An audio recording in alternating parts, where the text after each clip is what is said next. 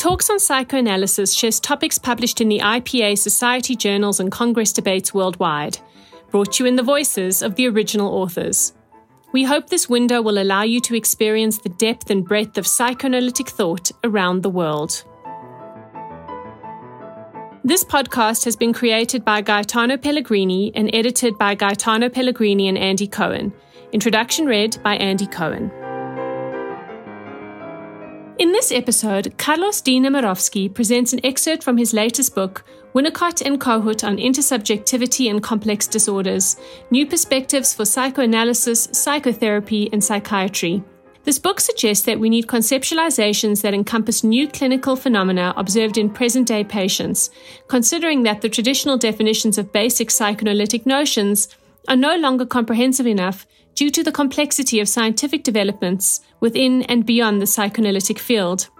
From this perspective, clinical practice with complex patients can particularly benefit from Winnicott and Kohut's ideas, for these authors see each patient as unique and are in direct contact with empirical facts. Carlos D. Nemirovsky is a training analyst, supervisor, and president of the Buenos Aires Psychoanalytic Association. He is professor of psychoanalysis at the Institute of Mental Health, full member of the IPA and member of the International Association for Relational Psychoanalysis and Psychotherapy. He is author of numerous articles and books and has published in the Abdeba Journal Psychoanalysis and online, details of which can be found in the description.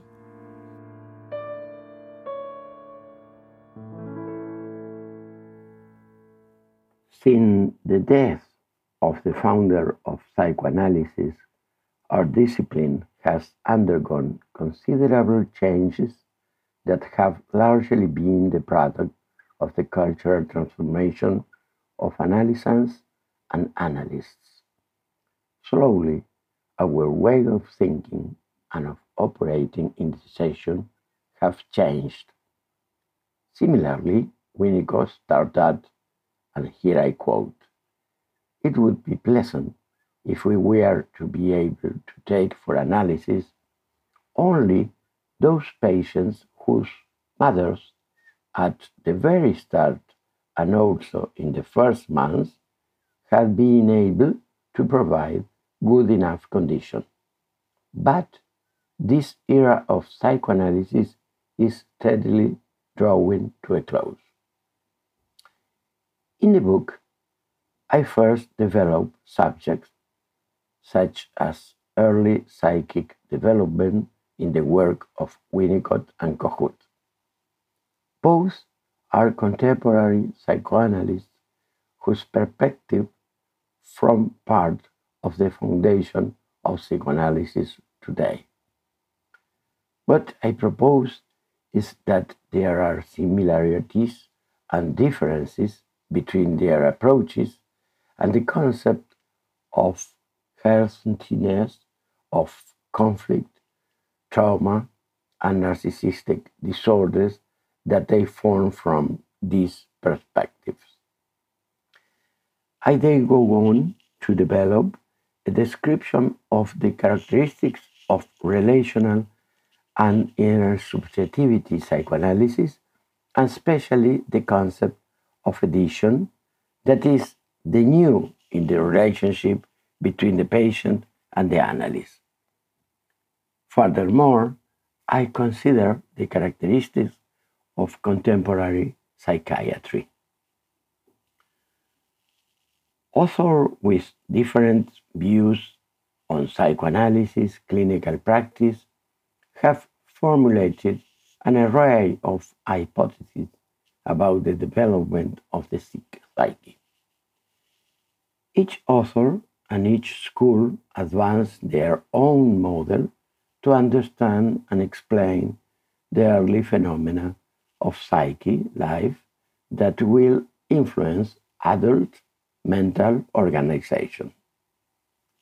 Original psychoanalytic theories, those that offer new ways of understanding by way of original paradigmatic ideas, prioritize specific elements to which they grant a central role in the construction of the psyche.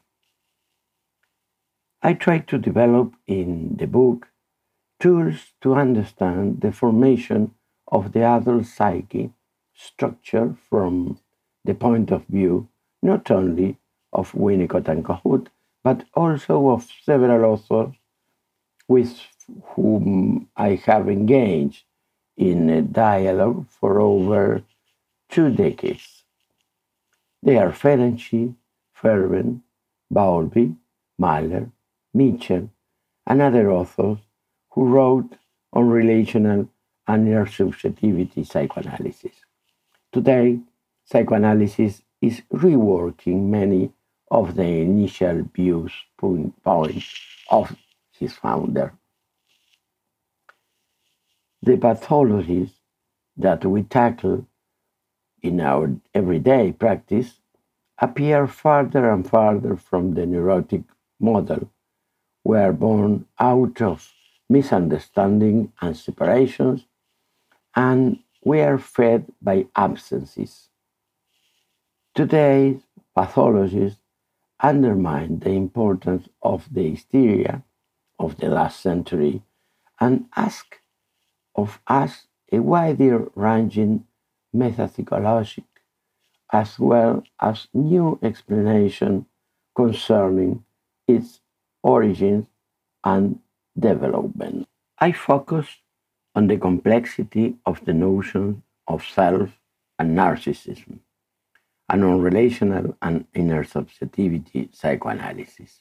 I center my discussion on the relevance of the environment in the constitution of the human psyche, and obviously on the understanding of so-called psychic normalcy and pathology, in particular those pathologies that are usually designed as severe mental disorders.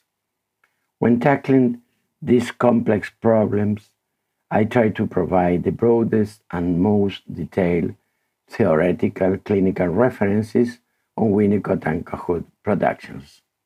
In my work, it is one of my aims to call into question orthodox approaches to psychoanalytical practice, trying to promote dialogue on a broad array of transcendent matters from the point of view of my own conceptual framework and unorthodox clinical practice. I just like to give next my overall vision of how I see psychoanalysis. Psychoanalysis is an ideal of knowledge and has therapeutic ends. It implies an asymmetric way of relating to a patient in an attempt to achieve an intimacy that makes new experience, possibly using the Socratic method. In the encounter, the patient and analyst may build together a narrative of transferential and fictional reality, which in a way creates characters. All of this requires commitment, authenticity, and spontaneity in order to develop. Building a relationship with the patient is the basis on which the communication, such as interpretation, takes place between the parts. The corporal and the preverbal are included in this idea of relationship. The two participants help to build the frame. This is usually done in a gradual manner and is always cut to size, and moreover, it should guarantee an ethical frame so that the repetition of transference and the addition of new, authentic, and spontaneous experiences has space to develop. This is an attempt at an intimate approach with the patient that is being emotionally in tune with them, so that the two of us together, in spite of our resistances, can question the patient's narrative in the dialogue that take place between us. We have added others which help us to describe good practice: curiosity, commitment, authenticity, spontaneity, hope, confidence. Perhaps it was part of all of this that Winnicott wanted to express when he noted that the process would go well if the analyst behaves. The book also attempts to analyze the characteristic of our present day task, and thus so taking into account the following points. What do we analysts have in common? It is possible to psychopathology characteristics our patient with the model that we currently have at our disposal, or must we resort to denominating them as a generic manner, as complex patient, critical patient, and those with whom there is a difficulty to connect? What tools do we have at our disposal for use during a session? How can we transmit to our colleagues the reality of our practice? Throughout his life, Freud referred on many occasions that what he considers psychoanalysis to be. This concept changed as he got older and gained more clinical experience, as we would expect with a nonconformist who is sensitive to change. However, the concept also changed according to the political dimension of psychoanalytical movement, as well as being influenced by the contextual changes which took place in Vienna in the interwar period. For this reason, not all of the definitions were similar, given the time that passed between them. Gradually, the psychoanalysis that Freud was developing was gaining in complexity. As with Freud, we analysts often discuss what is exactly that we do in our consulting rooms, how we work trying to find out what is that we do, what is change and what is cures. That is to say, we are continually posing the questions as to what is constant in psychoanalysis. Personally, I have become used to conceptualization, the task to be carried out with my patient, but I try to put words to that I observe. I come across the stumbling block that most of our works is ineffable. That said, I will now attempt to give a summary of what I think to be central in the task of the analyst.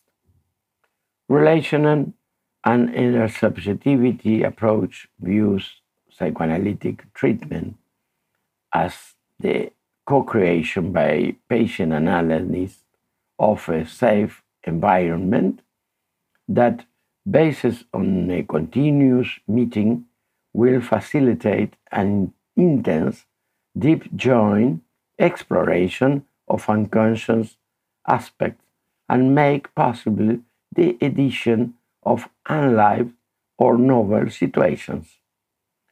Co-creations depend on the analyst-patient relationship and its context.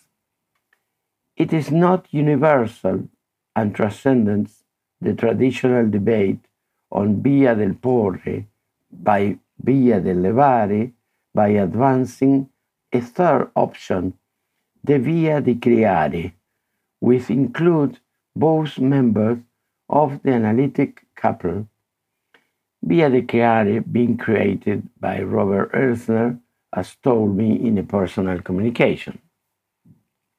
This approach was already germinating in some of Freudian writings, especially in inhibition symptoms and anxiety, and was developed in different ways by the Hungarian school, Ferenczi and Bálint, by members of the British school, including Fairbairn, Bowlby, Winnicott, Bolas, by North American thinkers such as Kohut, Guido Goldberg, Moder, Ogden, Stollerow, Atwood, Mitchell, and Orange, as well as by independent theoreticians with different origins and training, for example, McDougall, Killingmore, Bernstein, Puget, and Bleichmann. We should probably also add Pichon-Rivière, Blecher, and Baranger, who made major contributions to initial subjectivity perspective. From this perspective, and following the ideas of Riera, we could think of Oedipus as an abandoned child and not a parricidal Oedipus, and Narcissus as a teenager who needs a gaze that will integrate himself and rescue him from disintegration. These new provocative ways of thinking about the psyche are the product of social phenomena that participate in the current construction of subjectivity. Contemporary life, perplexity, indeterminacy, and uncertainty have given rise to new paradigms that in turn have shaped diverse approach to and ways and conceptualization psychoanalysis. Inner subjectivity means envisioning subjects who are open to their history, their present, and their future, who live in the paradox inherent in the repetition versus newness equation. Subjectivity is constituted in a process of becoming. It is not only repetition or re-edition, it is edition as well. It is not just representation, but also presentation. It is not mere release and search for equilibrium. It is also a search for object and complexity. Inner subjectivity is considered that subjects are open to their culture, are marked by events,